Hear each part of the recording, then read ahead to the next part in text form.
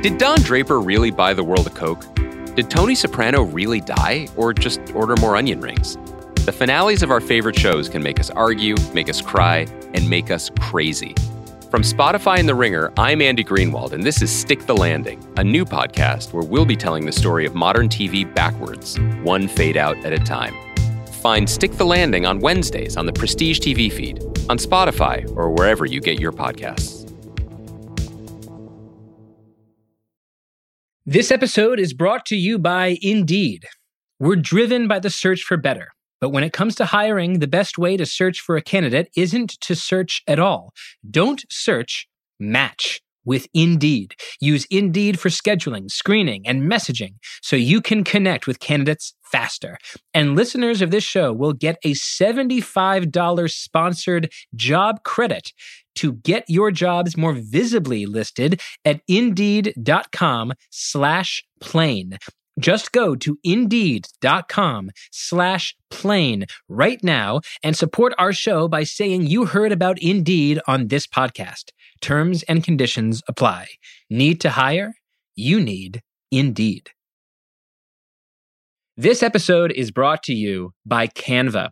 Better presentations are possible. You just need Canva presentations.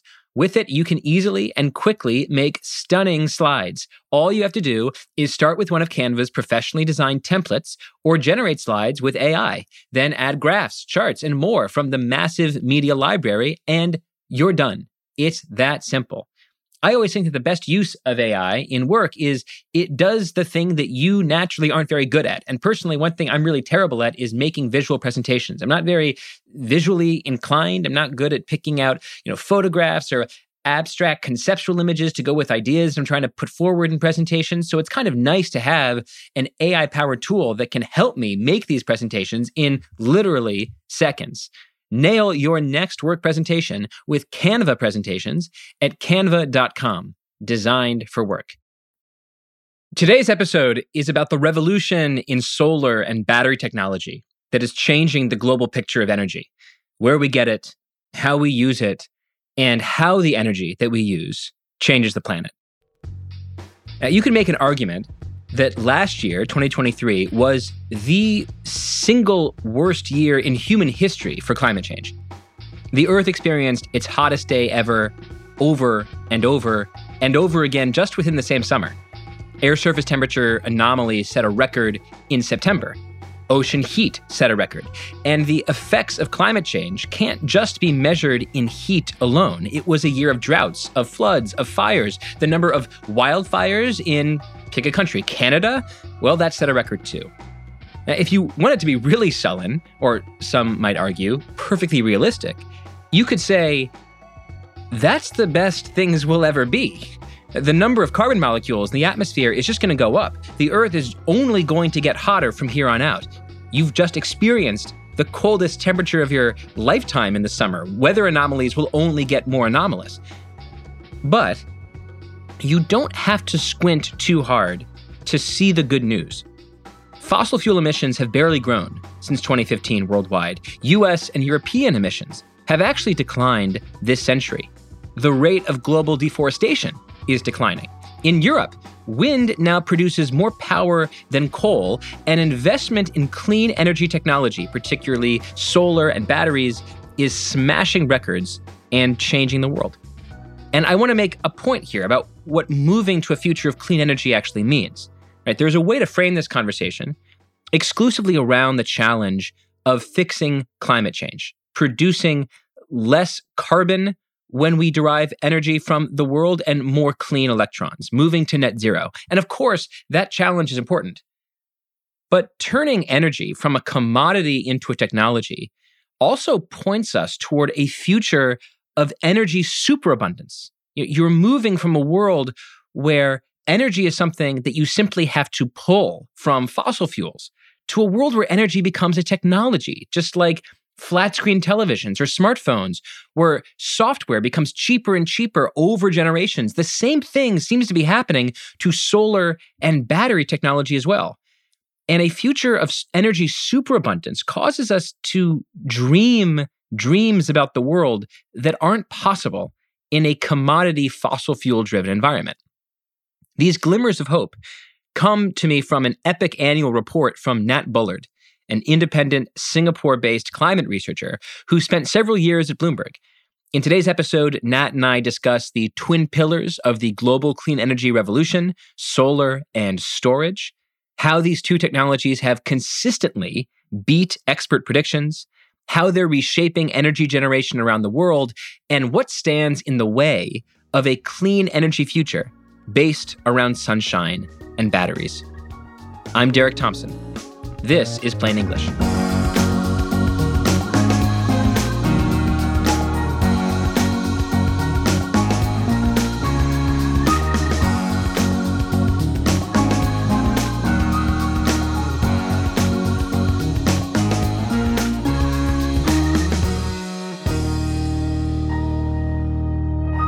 Nat Bullard, welcome to the show.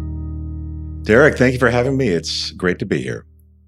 You have published this 200-slide report on the state of the global clean energy revolution, and I feel like it's really important for us to understand what's going on in two categories in particular, and that is solar and storage. And I want to make sure that listeners are all on the same page before we dive into the numbers here. I want to start with solar. Can you kick us off with a thesis statement? How would you characterize the speed and strength of solar energy growth? How does it, for example, compare to other energy revolutions, like the growth of nuclear in the second half of the 20th century or liquid natural gas in the last few decades? So I think it's important, if I'm going to start off a thesis statement with sort of defining the challenge of thinking about this to begin with, which is that it's a uniquely distributed technology in a world of generating electrons that has historically been very concentrated. So it's typically been done and gained its strength over time by building small numbers of successively larger and larger units of something, bigger power plants that are more efficient, bigger infrastructure that has lower costs of units over time. Solar, on the other hand, is something that is inherently distributed. It works in units as small as like a calculator charging capacity, all the way up to deployment in the scale of gigawatts or eventually terawatts, so a lot of watts, shall we say, of power, mimicking what the rest of the grid consumes. But it's manufactured. Instead of being something that's built custom, that's built with heavy equipment, it is manufactured in a line very similar in many ways to the way that chips are made or the way that displays are made. And it therefore follows this sort of economics of manufacturing on one side in terms of what gets built. And then it has a sort of abundance behind it in terms of output that tends to find its way into fields faster than people expect. I like your question about comparing this to the way that new energy carriers have evolved in the last 50 years, the last half century. And there's a comparison that I did early on my slides, and I'm borrowing a structure, to be clear, very clearly from Shell, from the oil major, which is comparing solar against wind, against nuclear, and against LNG, liquefied natural gas. And the crazy thing about this, if you're a long-term energy analyst, is you think nuclear, big, established, centralized, LNG, major way of carrying energy. But solar and wind both are faster than nuclear or LNG ever were once they achieved their takeoff and carrying energy. And solar is moving at about twice the speed that wind is, for instance. So just right now, solar is generating about as much energy 7 years after sort of achieving its early liftoff as wind was achieving in around 12 years, or nuclear in around 13 years. It's basically moving twice as fast.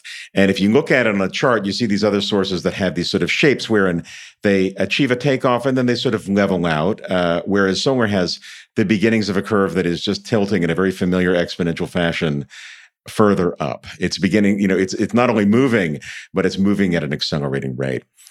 The trick about all of these things, of course, is that it starts from a small base. So it's hard to notice this early on, either industrially, if you don't pay attention, in capital flows, if you don't pay attention, and definitely in the grid, wherein these are very sort of nominal additions of new power.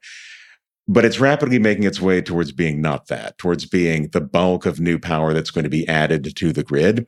Definitely the bulk of most of what's being built on a capacity basis in any given place. And definitely globally, and starting to sort of reach what I would call like an end of the beginning kind of sense, like at a position where you're starting to see this achieve a takeoff that has a meaningful, measurable impact on the way that the global power system acts and responds.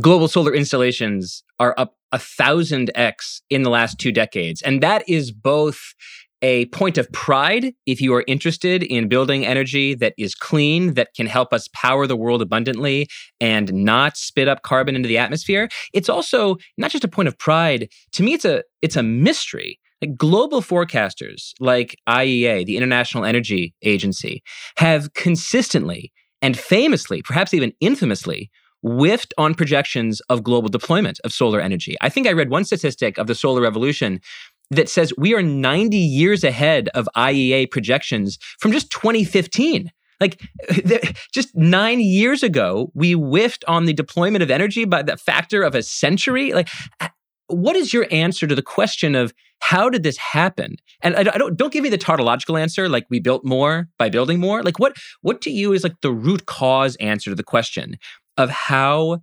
solar energy growth beat estimates by a century?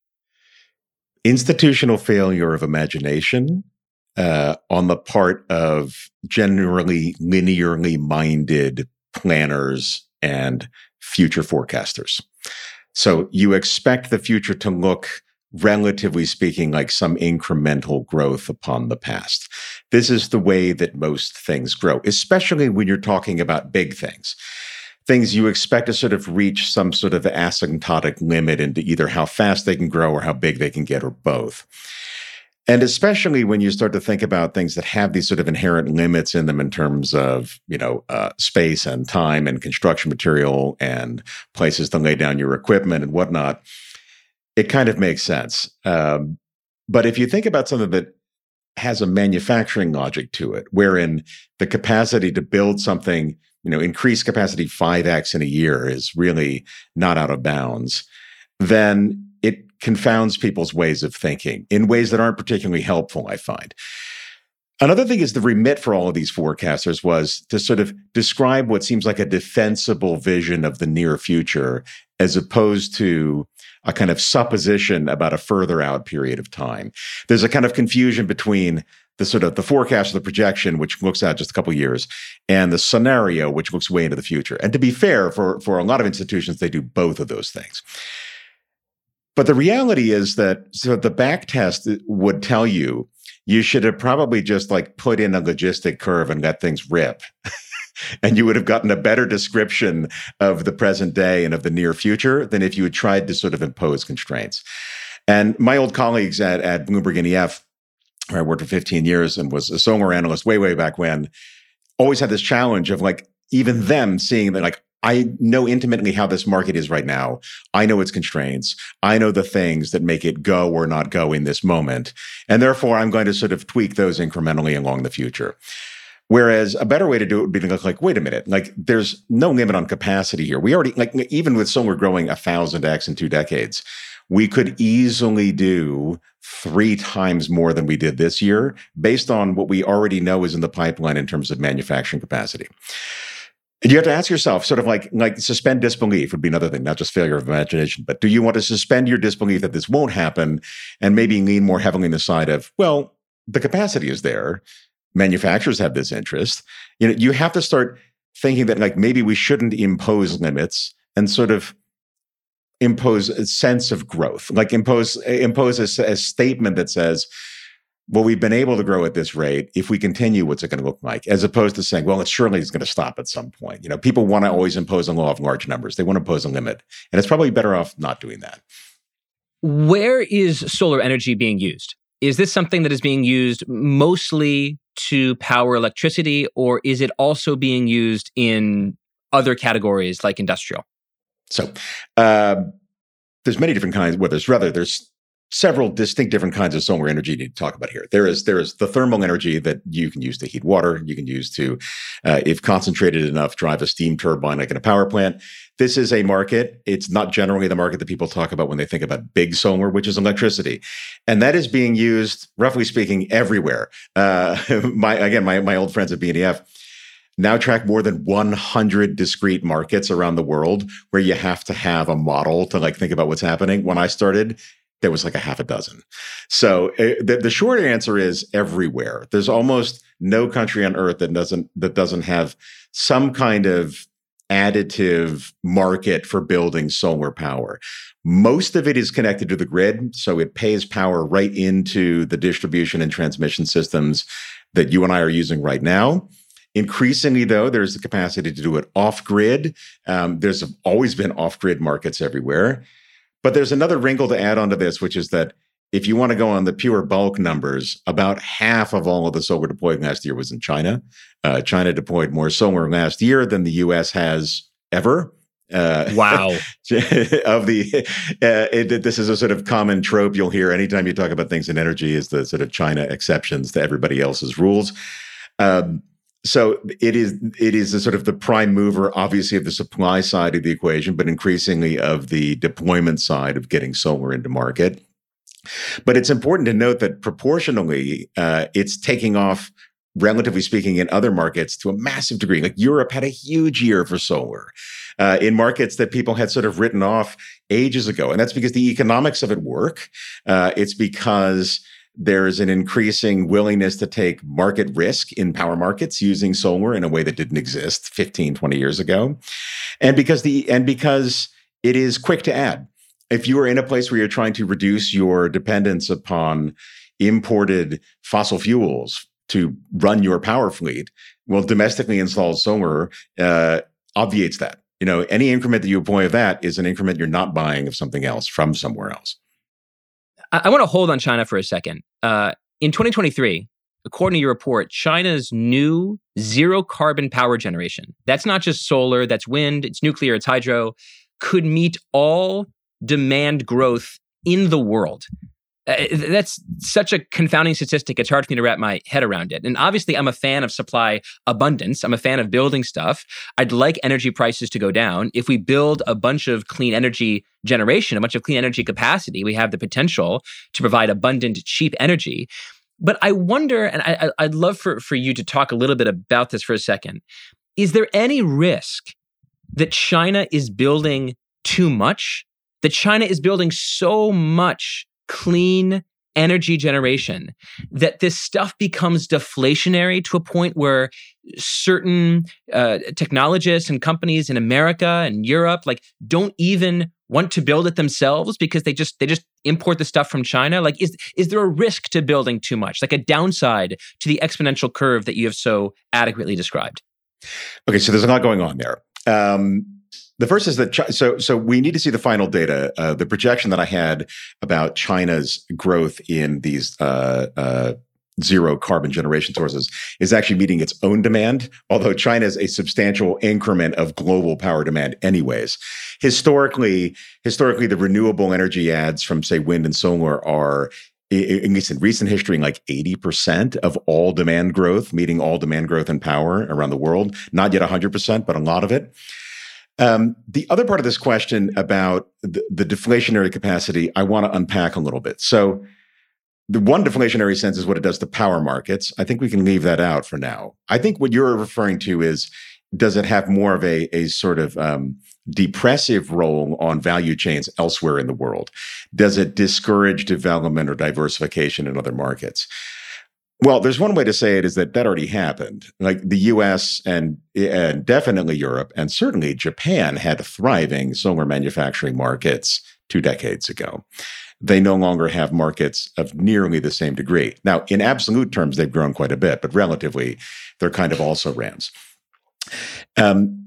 Is this happening too fast? It depends on who you ask. From a climate perspective, I don't think you'd call it happening too fast.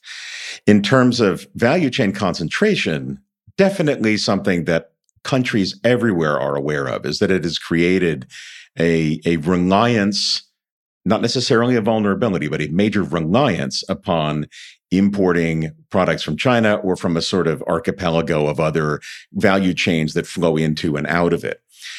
And it does have a way of making it hard to do long-term planning for manufacturing in other markets if the impression is China's not only where it is today, very well established, but in the future has roadmap and pipeline to be doing 3 or 4 times as much as it is, it makes it very hard to make that investment case.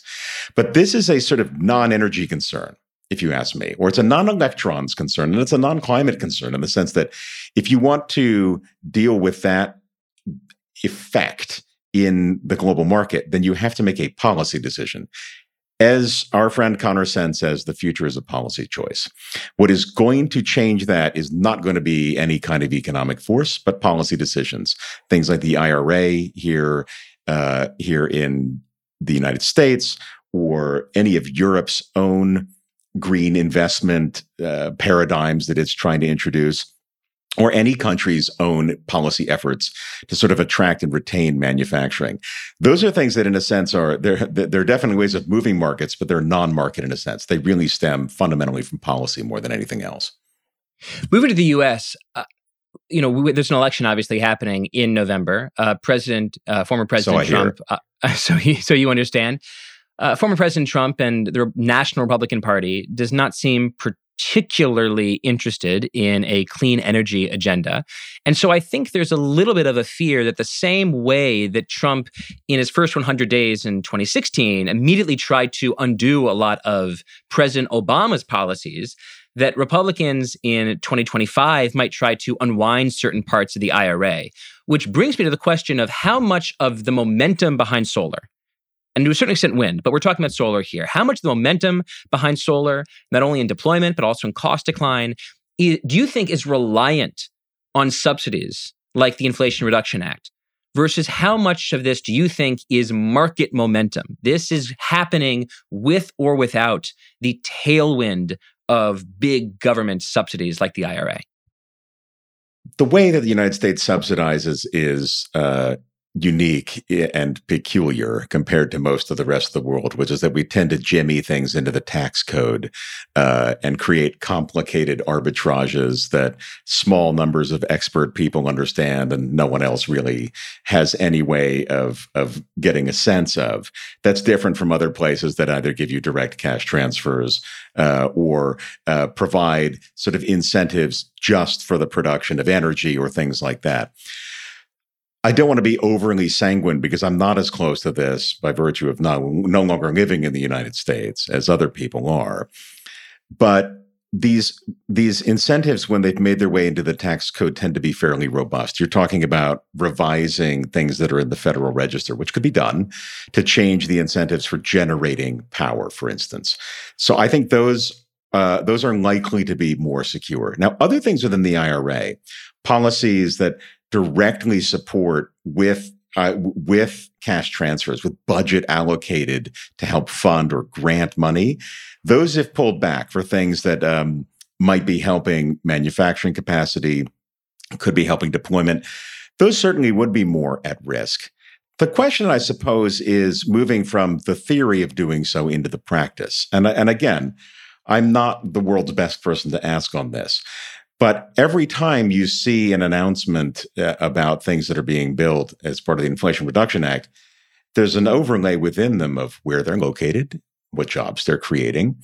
And I think the politics, in particular, when there's a sort of toothlessness to the discussion in that that's not actually going to happen right now, that you withdraw any of this, morph very quickly into actually being done. And I'm trying to imagine in a sort of thought experiment way, going to a town in a purple state that has recently stood up hundreds of well-paying professional and trade jobs, and saying, because of national politics now, that all of the money to support this is gone.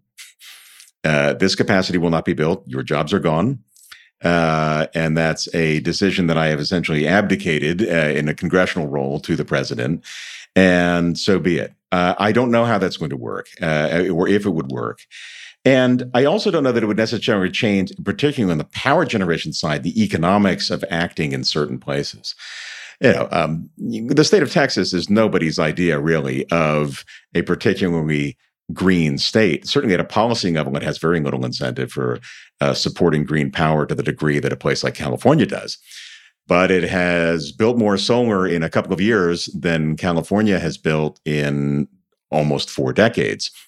Can I jump in right here and just finish the thought? Because I really want you to go deeper in the Texas story. It goes so closely to the answer that I'm becoming convinced of, which is that once both consumers and energy producers begin to get this momentum on clean energy capacity generation, it would take a lot of political power, I think, to pull those things away and hurt the economic momentum that's happening on the ground. So you look at what's happening in Texas, where the growth of solar is just amazing. I mean, in 2015, Texas had almost no solar generation capacity. 9 years later, to your point, it has now lapped California and leads the country. And so you have this, you were getting at this, I think, in your point, this profoundly ironic situation where California easily leads Texas in raw sentiment of carbon reduction, however that was measured. Backpack pins, stickers on laptops that say end fossil fuels. California laps Texas maybe, 10 times over. But Texas now leads California when it comes to solar capacity. What is the lesson that you think we should draw from the Texas success story in solar? So a couple of things. Lapping is a little unfair to California. It's barely stepped ahead. What does lapping mean? Does lapping maybe mean doubling? You're talking to a high school swimmer here. Meaning lapping is when somebody has passed you all the way around. Someone who can barely swim or run is asking the question. So yeah. that's when someone has gone so far. Lesson. Yeah, they've gone so far ahead of you that they've passed you from behind and have gone ahead of you again. Texas is a little bit ahead of California, but with this speed of growth that is just unprecedented in deployment in the United States. There's a couple of reasons. One, Texas is a great place to build things. It has a very, very accommodating planning and permission regime. It has a great deal of private land as opposed to public land on which to build. It also has a long, and in this case, very, I think, constructive history of experienced landowners and builders who understand resource and resource rents. The pitch to a landowner, I want to build solar on your land, is not dissimilar to, I would like to strike a deal with you for your artisanal or artesian water, or I would like to strike a deal with you to graze on your land, or I would like to put some pump jacks on your land as some rigs, or I would like to put wind turbines on your land. These are of a type. They are more similar than not. There's also the case where the power market in Texas is highly, highly competitive. And so if you think you can catch a bid, go for it. That's something that actually encourages not just rapid deployment of anything that can bid economically into the mix in terms of generating power. It's also been really instrumental in getting a lot of energy storage, namely big batteries, built in Texas. The real challenge, I think, is to sort of think that, all the rest of the markets in the United States are going to be some kind of crossfade between this. We're not going to find that every market is like Texas, nor are we going to find that every market is like California. And to be clear, I think California does still build quite a bit, but California is also sort of the postcard from the future in terms of how markets with a high penetration of renewable energy are going to behave over time, and the kind of challenges that you're going to face when you get towards sort of literal and figurative congestion, when you get to the point where a lot has been built and you need to start building something beyond just power generation capacity, and you need to start building all the other stuff that goes with it to make it useful, namely transmission lines. Yeah, and this is where I want to talk about some of the bottlenecks to solar before we move on to batteries. First, there's a couple lessons that I want to draw from the Texas success story as you summarized it. Number one is that, and I've talked about this a lot, I wrote a feature story about it for The Atlantic, technology isn't enough. The fact of price declines in solar isn't enough. You actually have to build a thing in order to make a difference, to actually add energy to the grid. And different places have wildly different permitting regimes and NIMBYist cultures when it comes to the siting of these solar farms. The second is that you mentioned this very briefly, but let me know if you disagree. The same way that there are learning curves in building solar panels themselves. You could also say that there are less dramatic, but still existent, learning curves in siting and permitting. That where it's possible to build solar farms, where it's possible to build houses, where it's possible to build anything, you tend to have cultures where the permitting is easier. And as a result, builders are more experienced in actually, breaking ground and building stuff. And as a result, they get better in building not only simple projects, but also more complex ones. And so there are sort of multiplicative dividends that come from having an easier permitting regime. It can't just be measured in the number of permits. It's also measured in the ability of builders to know exactly what they're doing because they've done this before the previous year. You're nodding. So I'm just going to move on to the next point, which is that there is a difference between solar capacity, which is the amount of solar that can be brought, solar electrons, I guess we should say, that can be brought to people's houses to turn on their equipment, to light their living rooms, and the actual joules of energy, or the terawatt hours, that are finally measured in terms of the power that people use. One way that I sometimes think about the difference in terms of capacity and final energy used through this question is sort of this analogy of Amazon.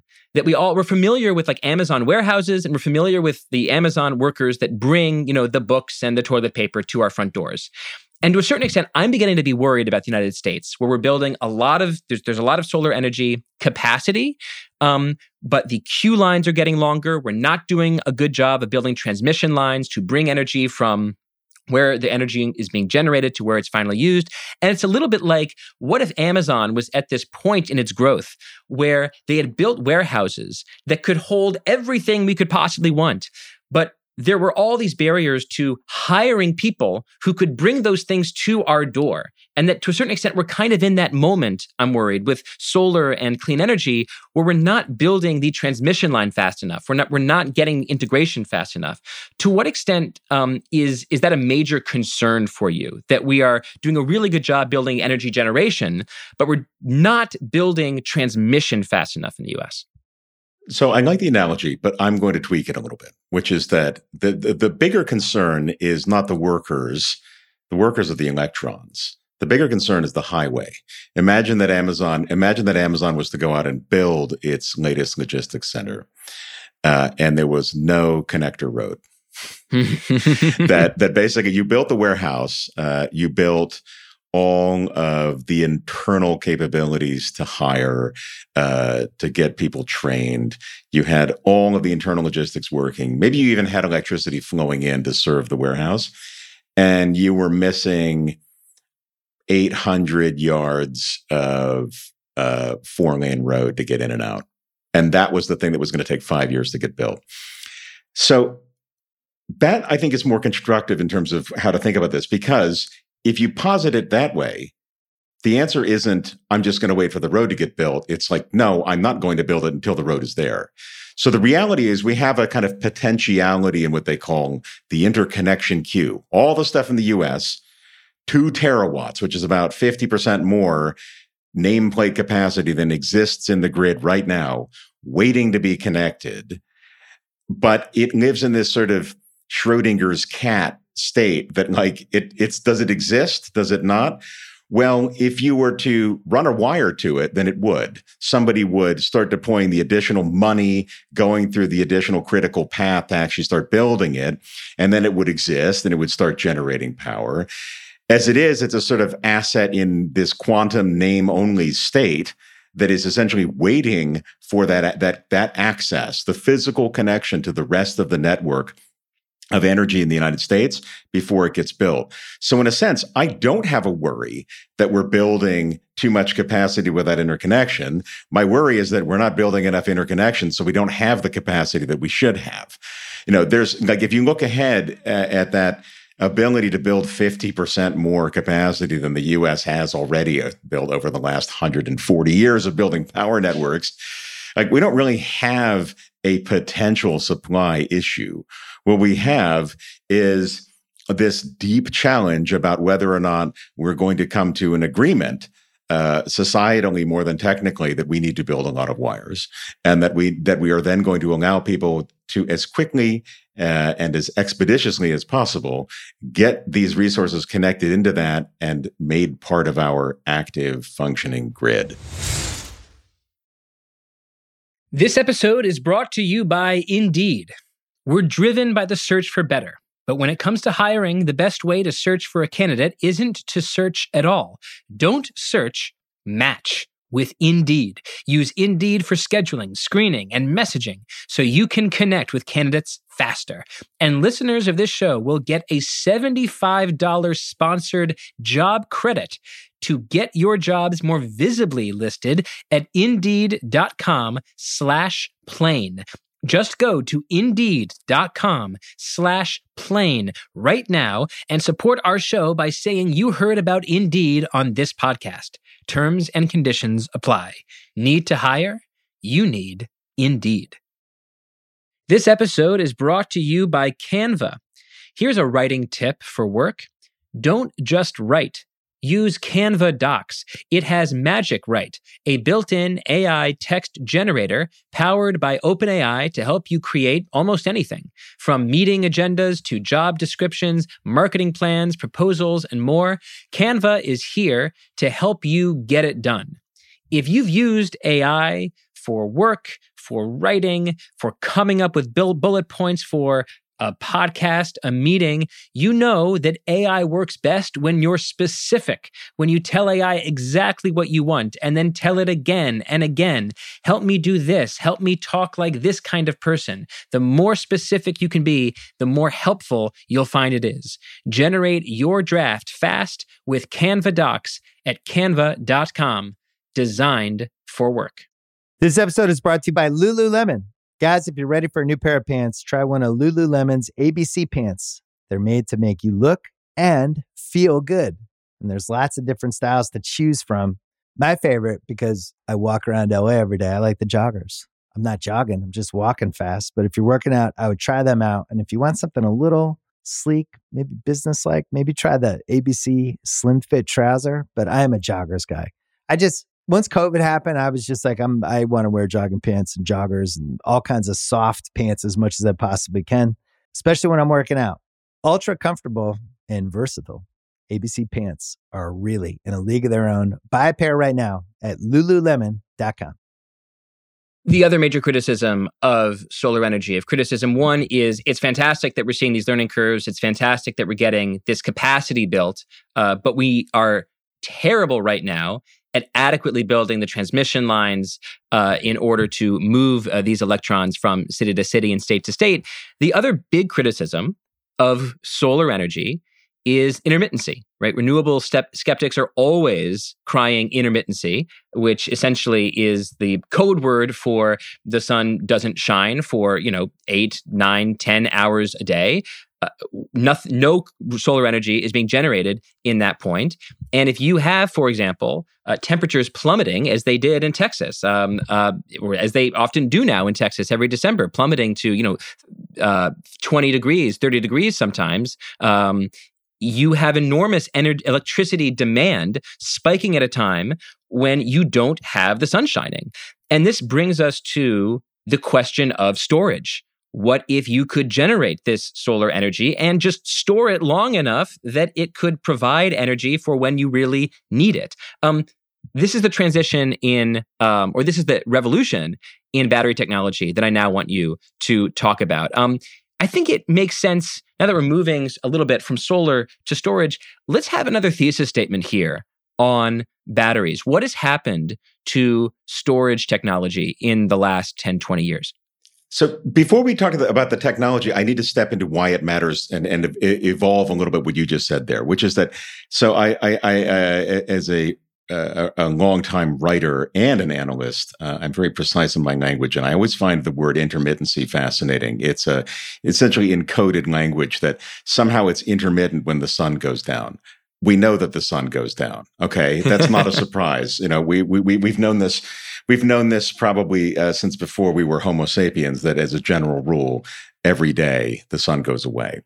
That's variability, right? And you have variability on multiple different timelines. It's fractal, right? There's variability in terms of what gets generated by day, by season, sometimes by year, depending on, what might be happening. Then there is actual intermittency that's like things that are either harder to predict or that happen at sort of non-ideal times. And this is the case wherein storing some of that energy is very important. And why do we want to store it? Well, we want to store it because, first of all, it has zero marginal cost. Like the solar, once it's been generated, it doesn't have a cost, right? It doesn't have any fuel behind it, so it's the cheapest power you could possibly have. And you could technically, they call it curtailment, which means you could just essentially shut off the switch from where it is, and it goes nowhere. This is not great economically, right? Like if you have something that is useful, has the ability to do work, and is free, you should probably want to pump it into the system and let it perform. Now, you can do that a couple of ways. One, back to our transmission point, you could just have a network of transmission that allows things to move all over regions and all over the country very quickly with as little loss as possible, and that would solve one thing. Batteries can come in and do a couple of things, and again, in this sort of fractal fashion, different levels. One of them is store power for almost instantaneous use, like to make sure that the grid itself stays operating at exactly the degree that it should, right? At exactly the frequency you want. This is stuff that is being discharged like in fractions of a second of time. There's another, which is to move from like a couple of hours at a time, right? In that period when you know that like the sun is going down in West Texas and the wind has not kicked in yet. And you're in the case where the grid is going through these massive swings that 5 years ago didn't happen, and you need to smooth those out. You need to accommodate for them. Or you might need to counteract some other sort of mission critical thing that's happening, an extreme temperature event, not just an extreme event, not just the normal change that happens on a really sunny and a really windy day. Batteries, another manufactured technology, right? Another thing where there's an intense learning curve behind them. Another thing that has blown past a lot of expectations on what people might have thought was going to happen in terms of deploying them. Another technology that has the potential to really sort of, I would say, rewrite our engagement with how we think about building assets and energy. To be very clear, we are not yet in the position where the same fundamental technology that is powering my laptop and yours is going to be providing what they would call interseasonal storage. Like you're not going to be pumping electricity in West Texas into a battery in July and then deploying it in February. The technology doesn't do that. It generally operates in the range of a few hours at a time. But it does a couple of other things. One is, the technology to make the grid operate differently, but also creates business models that are different. It lets people create effectively the equivalent of high frequency trading capability within markets to respond very, very quickly to market signal. It gives assets that might otherwise not want to take market risk the ability to take market risk. This is in the power markets called being merchant. You basically don't have a long-term contract for 20 years. You're willing to play the market as it lies, and also to empower, pun somewhat intended, consumers to have a more transactional or transactive role within power.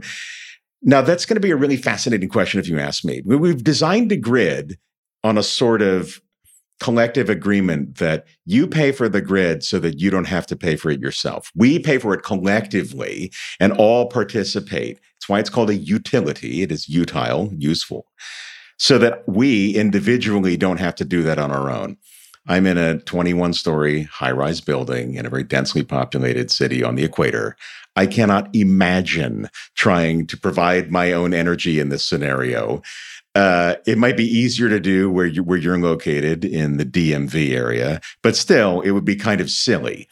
But batteries do allow us to conceive of new grids built in different ways, where there's a bigger transactional capability, where companies and individuals might say that they're A, either willing to take on a bit more risk in the market, or B, are aware that the markets themselves have become riskier and you want to have some sort of control of backup, providing power when the grids go down, things like that. And again, the economics of it start to become compelling to the point where people start to consider that as a possibility. I want listeners to have a really clear sense in their head of where these batteries are. Like when we talk about solar technology, I imagine most people can very clearly envision solar farms, right? The zillions of solar panels in a desert, or, solar panels, photovoltaic installations on people's roofs. Maybe it's on their roof, maybe it's on a neighbor's roof. When we talk about the significance of the storage revolution, the battery revolution, this might be such a stupid question, but it's helpful for me to visualize. Where are the batteries? What do they look like? I like this question. I don't think it's a silly question. So if it's at the utility scale, so the analog and the accompaniment to all those really big solar farms out in a field somewhere sunny, then you should picture a sort of analogous setup of what look like a bunch of shipping containers. And in fact, sometimes are shipping containers. Basically, a metal enclosure sitting on a concrete pad with a bunch of wires flowing in and out of it. And if you get up close to it, a sort of electrical hum. Like that's what you should picture, right? They're made up of cells that are not dissimilar to the cells that are in any of our bigger consumer electronics. They get integrated into packs. The packs get integrated into some kind of enclosure and wrapped up with a bunch of power electronics and software. And you can deploy them, in these sort of aggregated units of, thousands if you want. Now, if you want to think about them in sort of closer to home, literally home, I guess the analogy would be like, they're probably the equivalent of like the extra fridge that you've got in your garage. They may not be quite that large, but they're another thing that kind of occupies that same psychic space. If you have a rural property, they might be sitting outside, again, on a poured concrete pad. They might be in a garage or an outbuilding. They're definitely another thing that kind of fits in this weird, this kind of a consumer durable headspace, if you ask me. Like, I think we should consider them the same way we think about water heaters or a refrigerator. They're able to last for a long time. They're not necessarily cheap. Ideally, they serve their purpose quietly and without drama for long periods of time, the way you want your water heater to work. But they're actually, funnily enough, not much to look at. Like, I don't think there is a sort of sense of the technological sublime that people get when gazing out over a field of containers sitting on a poured concrete pad. Unless it's me, I've had that happen where I pulled off a highway somewhere in Nevada to go try to figure out what model of battery is being deployed at what giant solar project. But I will freely admit that I'm a bit of an edge case in that respect. I do, though, want people to get a little bit of a wondrous feeling from this energy revolution that we're discussing. So you can look at the numbers and see that energy storage installations tripled between 2022 and 2023. You can look at the fact that now stationary energy storage, according to your graphs, has now exceeded, I will not say lapped, has now exceeded nuclear investment. I mean, this is the scale of the revolution that we're talking about. And again, I think it's important to say that on the manufacturing side, this is not happening predominantly in America. It is Chinese companies, South Korean companies, Japanese companies that are by far leading the manufacture of lithium-ion cell batteries. But I do want people to have a sense of how a revolution in storage technology could actually change the way we use energy, and because energy underlies everything that we do, could change sort of the texture of the future. Like, what does an energy superabundant future look like? So, I understand that we're moving a little bit from, Nat as analyst to Nat as sort of, sci-fi writer here, but walk with me, forward into this question a bit. If we can make battery technology more powerful, more dense, cheaper than ever, like, what kind of steampunk future is in the offering here? Is it like super powerful batteries in everything, appliances that run without having to jam them into a wall electricity socket for days, weeks, and months? Is it the possibility of super cheap technology allowing us to do things we couldn't previously do before, like mix cellular meat and, desalinize water so that we don't have to worry about rivers running dry because we've just got so much cheap electricity from solar and storage that we can do extraordinary things technologically that we couldn't do 20 years ago. Like, what is the sci-fi promise? In addition to just, not burning up the planet. Great, fine, box check. What is the sci-fi promise of a world with super duper cheap solar and super duper cheap batteries? I am happy to put my solar punk hat on for this purpose, because I actually think that a sort of narrative approach is extremely helpful for thinking about this future, wherein the models just running your logistic curves forward don't necessarily give us an idea of what the businesses might look like, what the investment decisions and what the capabilities might look like. I believe it was Carl Sagan who said that it was easy to imagine a world full of automobiles, but hard to imagine Walmart. Benedict Evans, to give him full credit, has referenced that multiple times, and I believe it comes from Carl Sagan. And there's something similar at work here, is that you have to think sort of like multiple steps ahead to what might happen in an abundant world where the marginal cost of a new unit of electricity is basically zero. So what does that look like? For one thing, it looks like a couple of things. One, you need all of this supporting infrastructure and architecture to make sure that you can do something with that zero marginal cost energy. Because it can be weirdly, it can be like zero marginal cost and going nowhere and it's not useful. It can have no cost and be highly useful if people can get it. So you have to build a lot more. You have to build wires. You have to build a lot of batteries. You have to build them as cheaply and robustly as possible. That's one thing. You have to also start thinking of business models that evolve around using energy that may not be there in the same fashion that an aluminum smelter was using energy in the 1980s.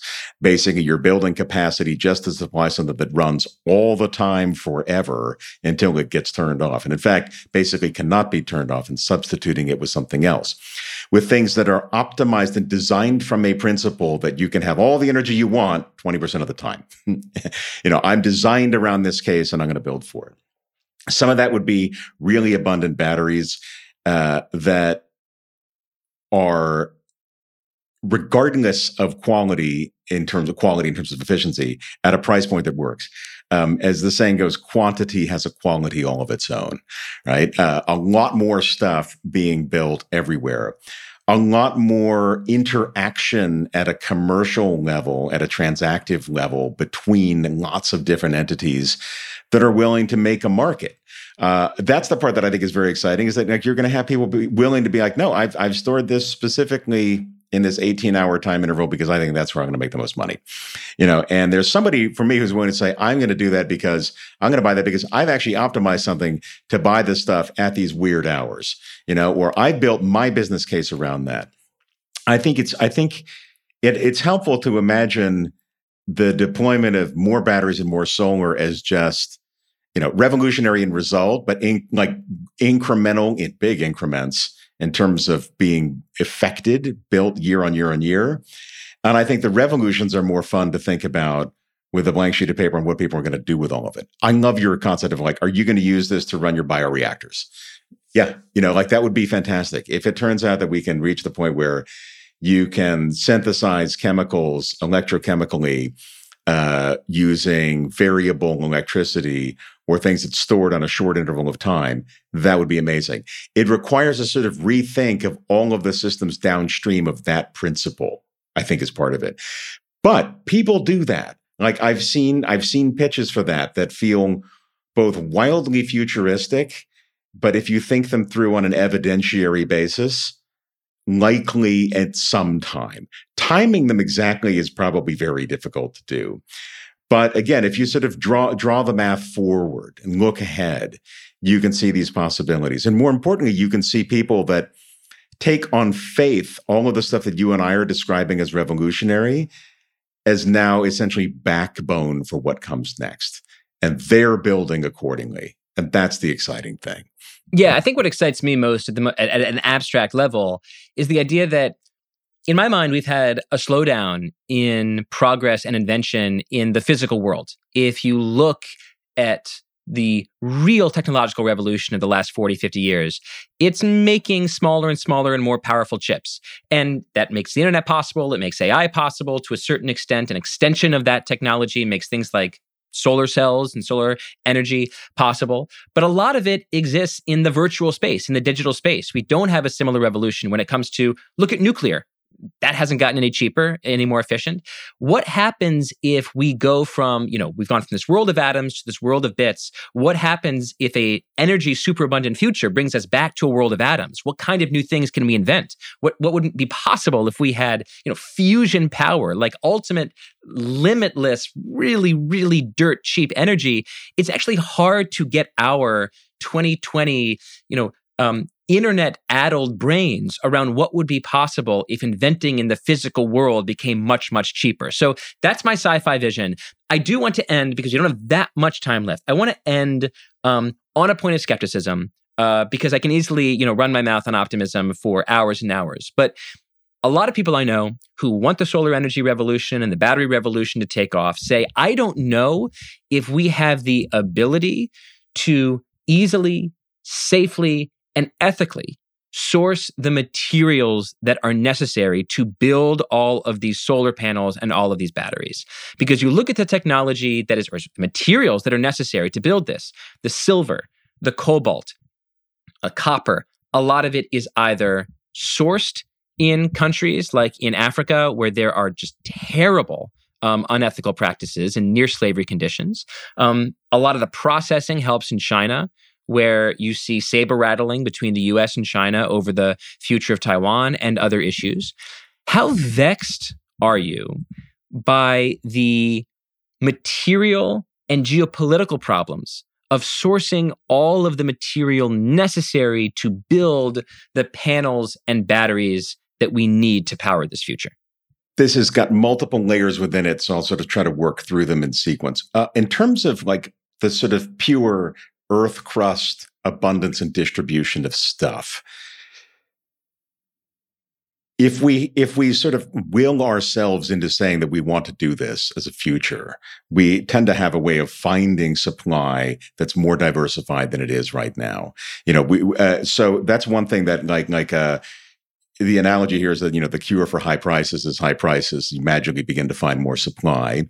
I would say you need to overlay other things within that. That's not just price, because in price, certain markets will sort of dominate, and look at security of supply, ethicality of supply. And a lot of the biggest producers of any of these items are definitely well aware of that, not only because it's, in a sense, the right and the most important thing to do, but also because there is a shareholder demand to do so.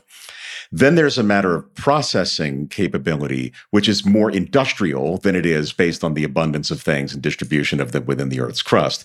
That is a bigger challenge. That's a geopolitics challenge. But back to where we sort of initiated part of this conversation, it's a policy choice. This is a decision that countries need to make, that I am going to actively enter into processing capability to make sure that I have access to the things that I need, and my supply chain needs, or that I friend shore them. I'm doing this in countries that I think of as a sort of reliable ally along the way. On a pure volume basis for all of these things, I mean, I've used this analogy before, borrowed from Hannah Ritchie at our World in Data, one of your previous guests, as I know. We dig up and materially transform forever, except in geologic time, about 4 billion tons a year worth of coal and oil and gas. That rarely gets talked about in the context of what we're thinking of in terms of silver and cobalt and things like that. Those are materials that, remember, don't vanish. Like the cobalt that is used in any device, the silver that goes in a solar panel, is still there. Like, should you ever decide to recycle it, the silver will come back out. It's also something that we get really relentlessly efficient about reducing the use of over time, and seeking alternatives. So I think that there's sort of longer term, probably more nimbleness in these markets than I think we give credit for. I think in the short term, though, we have a lot of decisions that need to be made, and they really are much more at the kind of geopolitics and ethical decision-making frontier than they are just about where are things located within the Earth's crust. And they are a concern. But I think that seeing markets aware of these and seeing companies, again, set up around these challenges as the prime mover of them building new businesses is heartening. And it's also essential for us to be able to build something. My last thought here is, and this is a through line in all of what we're talking about. You call it, a very abundant future. I would agree. If you want to get us to net zero greenhouse gas emissions by the middle of the century, we've got to do about $200 trillion worth of investment. You cannot will that away through magic. And investing means doing stuff. But it also means doing it as well as possible, as quickly as possible, as efficiently as possible. And there is in getting us to a future that is both cleaner and abundant, the need to do all of these things. So these are things that we must solve. Nat Pollard, thank you very, very much. Thanks, Derek. Thank you for listening. Plain English is produced by Devin Baroldi. We've got new episodes every Tuesday and Friday. If you like what you're hearing, give us 5 stars and a nice review on Apple Podcasts or Spotify or wherever you get your podcasts. For feedback and episode suggestions, email us at plainenglish@spotify.com.